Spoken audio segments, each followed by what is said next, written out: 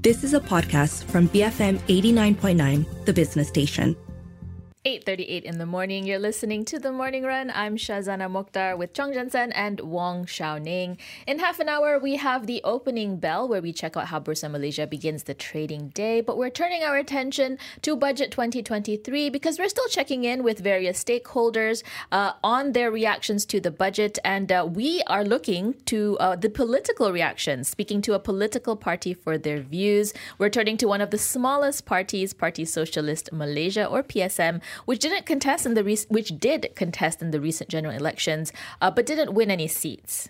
PSM continues to be an independent party, and according to their literature, one that embraces socialism, that strives for an economic system that ensures fair distribution of wealth in a democratic and equal society, free of exploitation. So what does PSM think of the revised budget 2023?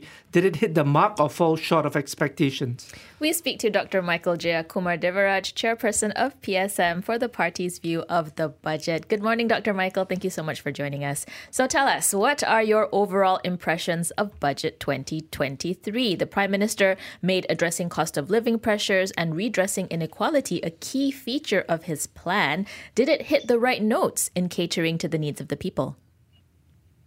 Actually, we are a little bit disappointed, with the budget because some very important issues haven't been properly handled.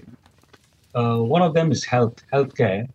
We can really see how our government healthcare system, which is so important for people, is really struggling.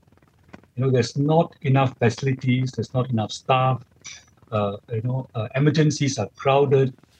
People stay a day or two before they get into the wards. So we were hoping that they would increase the health budget by more than what they did. They only gave about 36.2 billion this year. That's less than 2%. But even last year, the previous Minister of Health talked about 5% of the GDP. The amount of 5% of GDP should go to health. It's only less than 2%. We're hoping it can be increased in stages to 4% or 5% in the 5 years. But this is only 1.9%, and it is not enough. So it's not really handling the real issue. The real issue is we need to put more money into health. So 36 billion is not enough. We're hoping for something above 40. But I didn't see that, because you can't go from 2 to 5% in 1 year. I mean, that the system will need more time to factor in this money, So you've got to build it up to 5% over, maybe 5 years, 7 years. But you've got to build it up. This hasn't been built up at all, The other issue is like food security. And in food security, we are importing about 50% of our food. And what we talk about in food issues, they're talking about automasi and digitalan. But the real issue is our food producers are being pressured, are being harassed, like in Perak, vegetable farmers having their lands taken away and given to developers. Large scale. Right now, we're working with 14 different areas where land is, farmers who've been there for 50 years, 80 years are being chased away.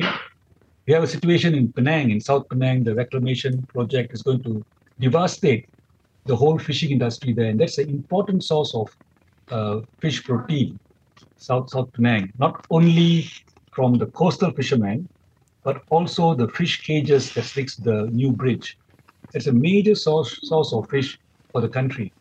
And all the sand mining and land accumulation is going to cause a problem, in terms of oxygen demand in the water is going to go up and fish are going to die. So that's not being addressed.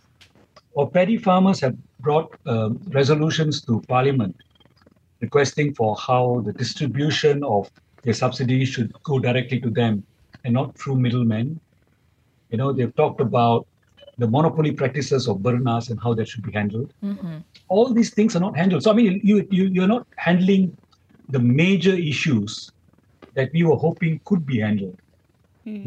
One other thing is our low-cost flats, especially in the Klang Valley, in Johor, in Penang, or low-cost flats that are private, are really slums, urban ghettos. And we were hoping more money could be pushed in to kind of rehabilitate them. Okay, but Dr. Michael, there were tax cuts and there were some incentives given for the M40 and B40 to address the cost of living issue. Is it impactful enough? At the same time, critics will say that the budget had Robin Hood-like specifications because the T20 will be taxed more in tandem. Yeah, I think the tax cuts, and this Tunai Rama program will help a bit, but the main problem with the B40 is that we are a low wage economy, and the low wages are in a way integral to our economic plan to bring in FDI. And we are perpetually scared that if we raise our wages too much, then investors, not only foreign investors, but even domestic investors, will go to Thailand instead or go to Vietnam instead. So we are stuck in that paradigm, and we've got to address that. So one way of addressing that is we can't raise wages high enough. We can talk about the social wage, like, for example, a better healthcare system, like, for example, a universal pension system, like, for example, subsidized housing, PPR schemes. But even if that we don't do both. We can't raise wages, and our social wages are quite low. We don't. It's only tokens. See, we're giving about 8.7 million for the Sumbangan Tunai Rama to 8 billion to 8.7 million recipients. Works out to less than $1,000 per person per year. It is of some help, but it's not really that impactful. They're going to remain in a lot of trouble. And Dr. Michael, during his speech, Dato Sri Anwar Ibrahim also emphasized his commitment to table a government procurement act to improve transparency, but details have yet to be released. What would you like to see in this act? I like this act to kind of enhance the role of the Auditor General, because that department comes out with a lot of good insights. So I would like that the act should say that all procurements should be notified to the Auditor General automatically, and that we should also have more frequent and extensive audits by the Auditor General Department. We should also have something in the act that empowers the Auditor General Department to prosecute. Right now, they just highlight, they flag it, and they wait for the AG's chambers to do something. But whether we should kind of have a part of the AG's chambers under the Auditor General to start this process. And there should be penalties for the wrongdoers. And also, the immediate superiors of the persons found to be mismanaging funds should also suffer some consequences. If my officer is mishandling funds, that means my supervision isn't quite right. So I should suffer some consequences. So I think these are the kinds of things we like to see. And Dr. Michael, I guess you've talked to us about some of the gaps that you see from the budget. There are a lot of things that fall short of mark.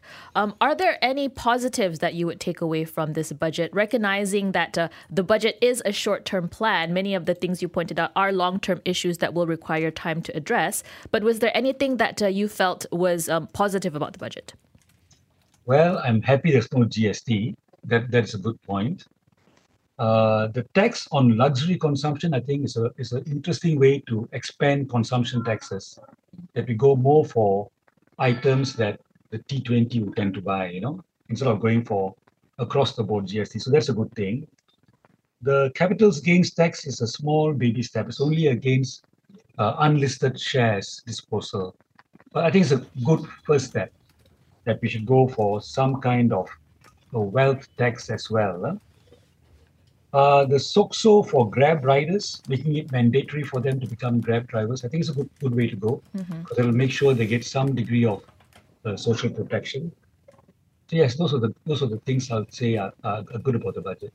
All right, Dr. Michael, thank you very much for speaking with us. That was Dr. Michael Jayakumar Devaraj, Chairperson of Parti Socialist Malaysia, giving us his views on Budget 2023. Quite critical there of some of the elements that he feels doesn't address the long-term urgent needs of the country. I think we really have to wait and see whether there'll be follow-up to this. Just to note that we have reached out to other parties as well. We reached out to Perikatan Nasional for their views, but they have yet to receive a reply. We'll let you know if we hear back from them. It's 8:08 8:47 a.m. We're heading into some messages, and when we come back, we're going to discuss efforts to tackle online scams. Stay tuned, BFM 89.9. You have been listening to a podcast from BFM 89.9, the business station. For more stories of the same kind, download the BFM app.